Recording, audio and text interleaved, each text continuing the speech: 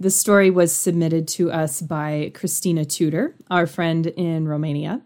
And this story is inspired by traditional Romanian folklore, and it is called The Girl of the Forest.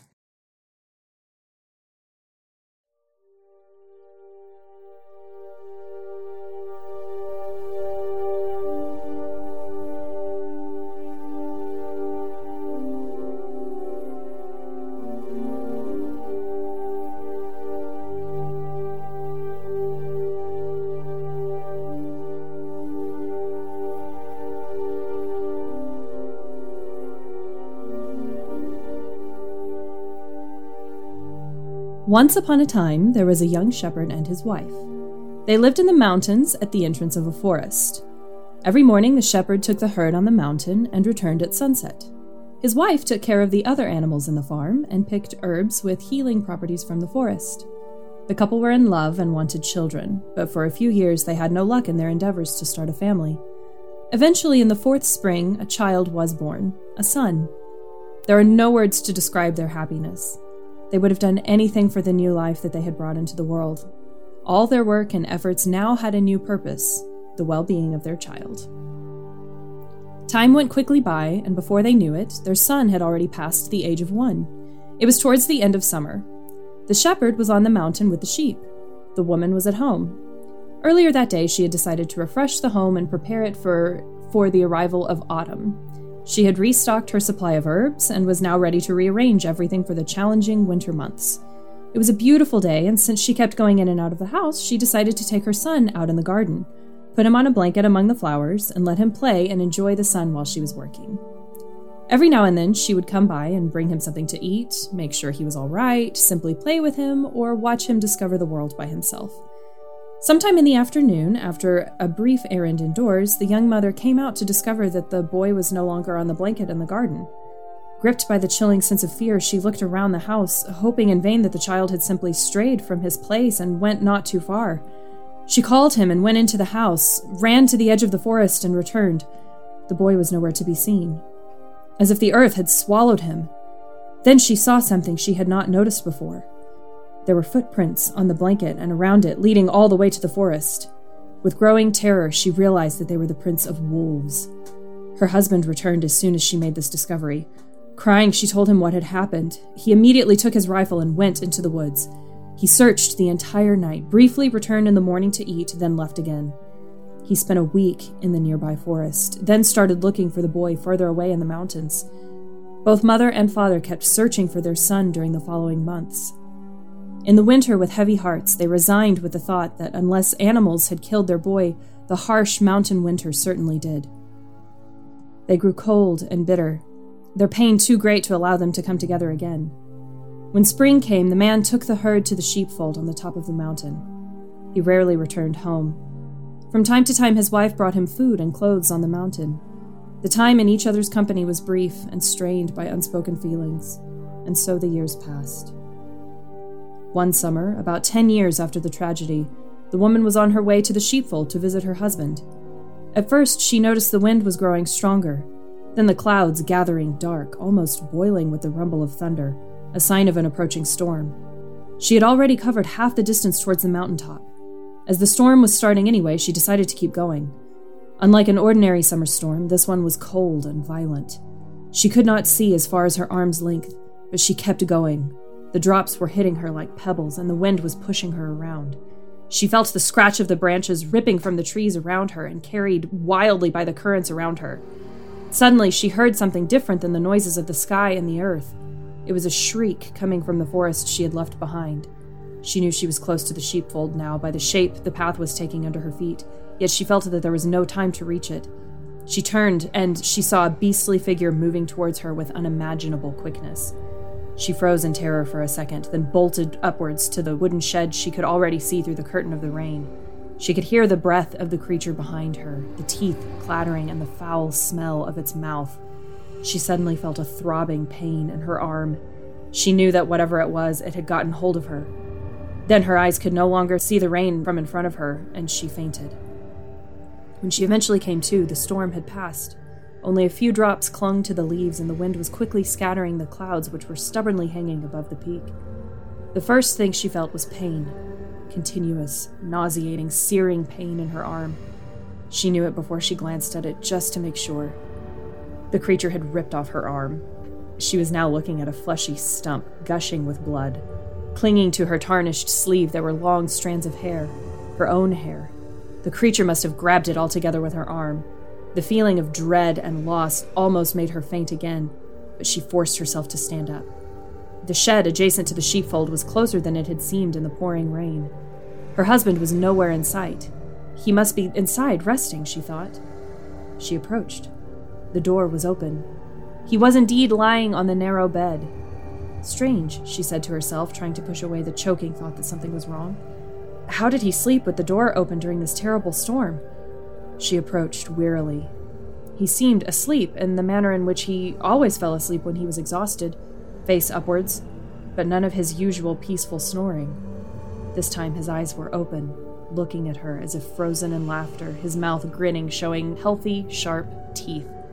Between his teeth there was something hanging loosely like a piece of cloth. She approached, squinting, but stopped, sharply realizing what she was looking at.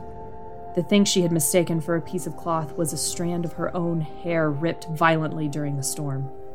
She nearly fell off the ground from the shock. He was dead. And he had been dead for days by the look of it. The creature which had attacked her in the storm was his ghost, trying to keep her away from discovering him. Months passed, and the woman left the house she had shared with her late husband. She moved away from the mountains and the fields of the south, where both the weather and the people were warm. She changed her name and opened an inn at the crossroads. Despite missing her arm, she lacked for nothing. She was working, and life was good. She met travelers who told her stories every day, and she rarely felt lonely. 8 years went by quickly, and one day a young man stepped into the tavern of her inn. He was handsome and had many stories to tell from her travels. She welcomed him as she did all her customers. She gave him food and drink and listened to what he had to say. She rarely spoke of her life to her customers. If they asked anything, she told them a made-up story or brushed off their curiosity regarding her missing arm with a joke. This time, she told him the stories of the mountains and the forest. Nothing untruthful, yet nothing about her own life. He stayed intrigued by the strangeness and beauty of the innkeeper. They soon became lovers, and the young man decided to stay there with the woman and start a family. He ventured into trading and soon became prosperous. She kept the inn, and their way of life was peaceful. A few years passed, and she gave birth to 3 children. Travelers kept coming to the inn, but none lingered to tell stories as they used to. The woman's evenings belonged now to her family. One night, after putting the children to sleep, she stayed in the tavern for a while longer, waiting for her husband, who was unusually late. He must be very busy this time of year, she thought. It's harvest time, after all, and trade is blooming. As she was thinking this, the tavern door opened, and a stranger came in. He looked rather disheveled, his clothes worse for wear. "I'm afraid the tavern is closed," said the innkeeper, eager to rest as soon as her husband returned, and not prone to acts of charity for someone who looked like a beggar. "I have traveled a long way," the man said, with a voice which stopped the woman in her tracks. "I am tired, and I crave a warm meal. Would you please be so kind as to offer me a place by the hearth and a bowl of soup?" Strange as it was, the woman found it impossible to refuse him. Something about him, she didn't know what, told her it was of utmost importance to hear what he had to say.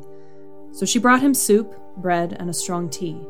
She sat across from him at the table, watching him eat. "I don't have money to pay for tonight's food and shelter," he said. "I know," she replied. He nodded. "I have news and old stories of you and your own." The woman kept silent, but her eyes nudged him to speak. "You lost a child, a man, and your arm in the mountains." "Don't worry," he said, seeing the panicked flicker in her eyes. "No one around here knows that. I do, because—" And he paused, trying and then giving up on finding the proper way to say it. "I simply know such things." The woman straightened in her seat. She felt a lump in her throat, a feeling of anxiety. She kept listening. "The young man you married, did he tell you where he's from?" "He's traveled far and back again," the stranger said, looking into his teacup. "He's not from here," the woman replied. "Oh, no, he isn't," echoed the ragged man. "When he was a boy, he was found somewhere down at the edge of the chain of mountains." "The strangest thing! He was found in a place known for naturally sheltering packs of wolves during the harsh winter months. They must have taken him as one of their own. The woman was hearing his words muffled as if they were coming to her through very heavy winds.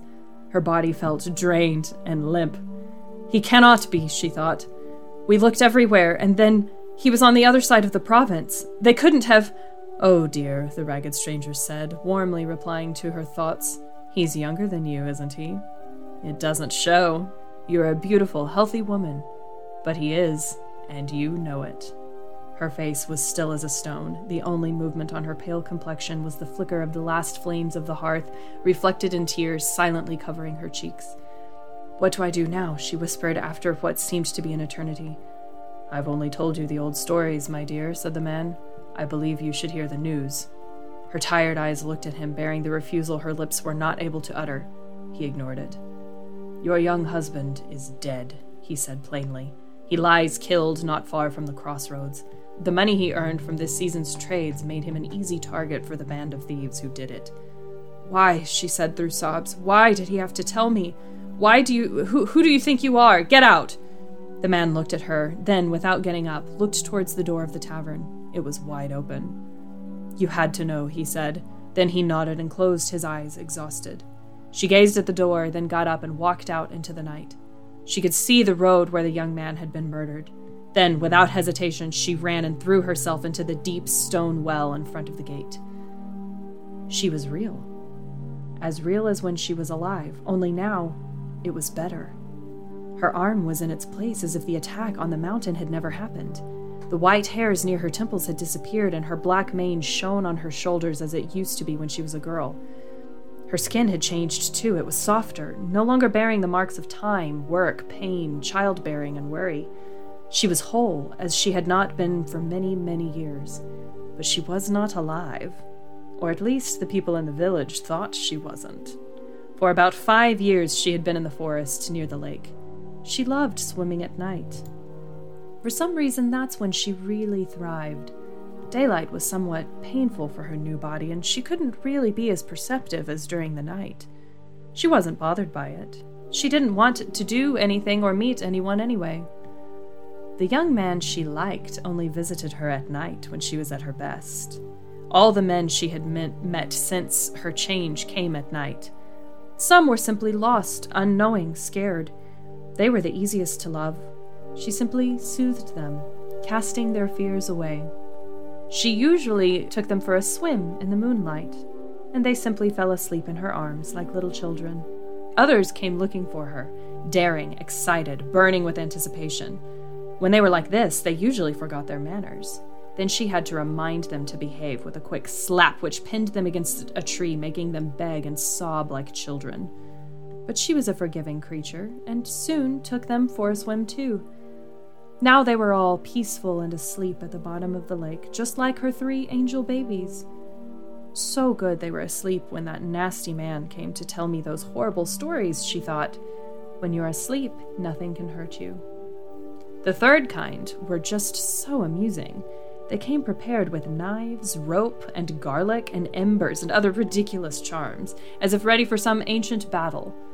They sat for a while on the shore of the lake, baring their teeth like dogs, while she was finishing her evening swim. Then she only had to get out of the water, take those useless toys from their hands, invite them for a swim, and put them to sleep too. The most recent one, the one she liked, was different. And that was because she couldn't see him, and he couldn't see her either.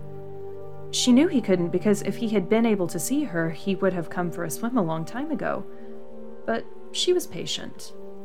You'll either lose your mind or you'll die, so don't even think of it, lad, said his older brother, and his mother, and his auntie, and granny, and other people in the village. Some were crossing themselves, others were grabbing the collar of their blouses, marking 3 spits towards their own chest, without actually spitting, just mechanically flicking the tip of their tongue against the upper lip. Christian and pagan gestures, all done in the same hurried, secretive manner. There were many names for girls like her. The ladies, themselves or herself, the girls of the forest, the she-masters, and so on. And one of them was living in the woods. Well, not really alive, but nevertheless existing, in a quite distressing manner, judging by the number of young men who had disappeared lately. Yes, she had been alive, the owner of the burnt inn, Then she killed herself when she found out her young husband was actually her son. The inn burned to the ground that same night. Then somehow she turned into a girl of the forest and became younger and more beautiful. Not that anyone had ever returned to tell what she actually looked like. But he wanted to see for himself. Better yet, catch her and show her to everyone. He prepared himself for weeks. He slowly but surely trained himself, numbed himself to the silvery sound of her voice at night. The first time he heard it, he thought he was mad. He actually had to tie himself to the bark of a tree and bite hard into a piece of leather he had prepared. Otherwise, he probably would have run straight into her arms and what had everybody said? Lose your mind or die? Right. No, that wasn't an option. So bite on that piece of leather and stay put, no matter how enchanting that cursed voice might be, he told himself. And so evening after evening, he managed to get closer and closer, approaching the lake, approaching her. After a while, he felt that he was getting to know her and her thoughts by the tones of her voice. Some nights she was playful and inviting. Other nights she was almost angry, upset. The most difficult nights were those in which he could sense her loneliness and grief. In those moments, he wanted to untie himself, run to the lake, take her in his arms, and love her until he felt that he had drained all the sorrow in her, leaving only the sweetness and warmth of her true feelings. Because despite the words uttered in the village and the pain she had lived, he knew that she had light within herself. It was a warm night. The reflection of the moon in the lake felt clean like silver. He had never been so close to actually see the lake in the moonlight. The rope dug heavily into the flesh of his chest, but he knew that it was the only way he could protect himself. "I know you're there," she said, so close that he forgot to breathe. "I've been listening to you for a while now." Silence. His ears were ringing, and he felt that he could spit out his heart in any second. That's how strongly it beat in his chest. "Why don't you come on the shore?" The water rippled around her hips, and he could hear it. "You know that I could just come around that willow you've tied yourself to and show myself to you? It would be so easy." She carelessly splashed a circle of water around herself. A few drops landed on his neck. He felt nauseated. "But you've put so much effort into coming here. I would never dream of ruining that. So I shall speak to you until you decide to face me. Who knows? Maybe you'll even join me for a swim before sunrise. I get so tired after sunrise." That was it! If he could make it until sunrise, then that was his chance of catching her at her weakest. "What's your name?" she asked suddenly. The question came so naturally it startled him. He had to bite his tongue in order to keep quiet. "It's not fair, you know," she said as if reading his mind. "You've been listening to my voice like a thief and haven't even given me the chance to hear yours. Some might say you're a bit rude." Then silence fell. A silence which scared him because it could mean several things. First, she could observe him unseen and unheard, which was dangerous. But no, she couldn't, because she promised him she would wait for him to show himself first. Then there was the other explanation for the silence. The scariest one of all is that it was all in his head. The girl, the voice, the water splashing so close to him, his feelings. And if it was all in his imagination, then why had he tied himself to a tree like an idiot? His hand reached around the sturdy knot that he had tied to himself so thoroughly in the evening, when the air around him had become heavy and collapsed in a whisper close to his ear, as if she had heard all of his thoughts. "There are some things I know about you, though," she said. "Things that not many people from the village could claim to know. For example, I know how you breathe when you're deep in thought, how your heart seems to beat slower. I can hear them. I don't need to know your name because I know you. Just like I know that you now will untie that knot, allow yourself to breathe properly once or twice, then you will turn towards me." With growing terror, he slowly started turning. He tried to resist, but she seemed to be able to control every single fiber in his body by just being. Then, just before he faced her, he closed his eyes and heard it. The crystalline thrill of the morning lark. He yanked himself to face away from the lake and looked towards the sky. The shepherd's star was fading, and the pale, rosy light of the morning was visible through the branches. He knew it was the best time to face her. He quickly untied the rope around himself and suddenly turned towards her. "Finally," she said, smiling. Her charm was still strong, but not as powerful as before. He could stand up and look at her without feeling like throwing himself at her feet. "Why don't you come closer?" she asked, gesturing towards the water. "No," he replied, then added hurriedly, "Thank you." She smiled, blushing like a rose, then suddenly threw herself towards his face, nails ready to claw his cheek. He only had time to duck, then like a bull ran towards her, throwing her and himself to the ground. She was gasping for air, and her nails dug into the flesh on his shoulder. He struggled to get a good grip on her arms, to stop her attack by pinning them above her head. When she did, she stopped struggling, looked into his eyes, and smiled sweetly. Time seemed to stop, and he felt his willpower melting like wax in the dark pools of that gaze. Then, without any sign of warning, she hit him in the stomach. He fell back, crouching and trying in vain to get a hold of his own breath. "Now you know how it feels," she hissed, and giving him no time to recover, grabbed him by the shoulders and plucked him up like he weighed nothing. Back on his feet, he noticed that she hadn't just lifted him up, but she had plunged him ankle-deep into the soil of the forest. "Just like the old stories," she challenged. "Your turn." "I don't want to hurt you," he said. "I just don't want you to kill me." "Then you'll have to kill me," she replied with a sad smile. "I can never stop." "Yes, you can," he said tentatively, reaching his hand towards her. She stretched out her own hand, gently stroking his fingers. Both of them shivered. He smiled. She softly tightened her grip on his hand, and he stepped towards her. She put both hands on his hips, as in the beginning of an embrace, but her grip became tighter, and she lifted him again with unimaginable swiftness and strength. She threw him to the ground. This time he was plunged knee-deep in the soil. "Fight me," she screamed, fury and agony fighting in her voice. He reacted instantly, grabbing her by the waist and plunging her into the soil all the way down to her hips. Before she got time to move, he took the rope and tied her so tight that she could only just breathe. He then carried her in his arms all the way to his house in the village. The sun was a long way up in the sky, and he was exhausted. Once he stepped into the gentle shade of the garden, a heavy feeling of slumber dragged him to the ground under the branches of a walnut tree. With his last strength, he loosened the tightness of the rope around her and gently laid her down next to himself. She was peacefully asleep. Smiling, he fell asleep too. When he awoke, the sun was almost fading behind the hills, and a soft, chilling breeze made his skin ripple. He still held her hand in his own. Hers was cold. He looked at her face. Her eyes were fixed on him in a sweet, peaceful smile. She was dead.